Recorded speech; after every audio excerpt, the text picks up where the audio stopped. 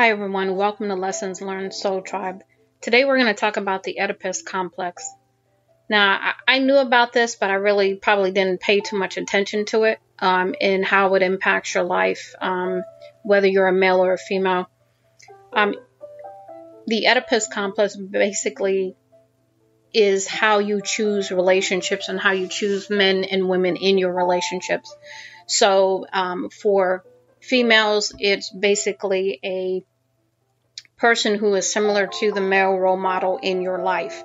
So if you had a positive role model, you are most likely to choose that type of person who treats you the same way. And that's why, it's encouraged that if you have a daughter, that their father, teaches them how a man should treat them. By taking them out on a date and actually letting them get dressed up so that they understand that a man is supposed to open the door for them, that a man is supposed to treat them in a fashion that has been, modeled by their father. Conversely, that can be negatively as well, because whatever the daughter has been exposed to by the male role model, she will inadvertently and very unconsciously pick that same person in her life as her male counterpart in relationships. So as for females, that's what they do. They base that off of their male role model growing up. Now, the same holds true for males. It's their mother figure that they will model after. So if their mother was caring and compassionate and just gave unconditional love, then that's what they're going to grow up with.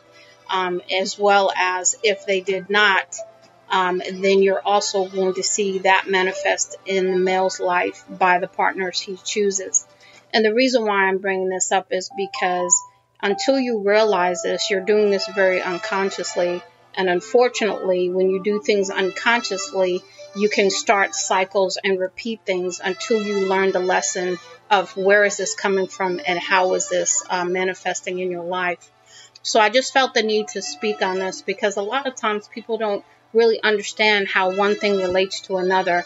And sometimes it just helps if somebody can come in and basically connect the dots for you as to where things are coming from. So very short lesson today, but I hope this helps you.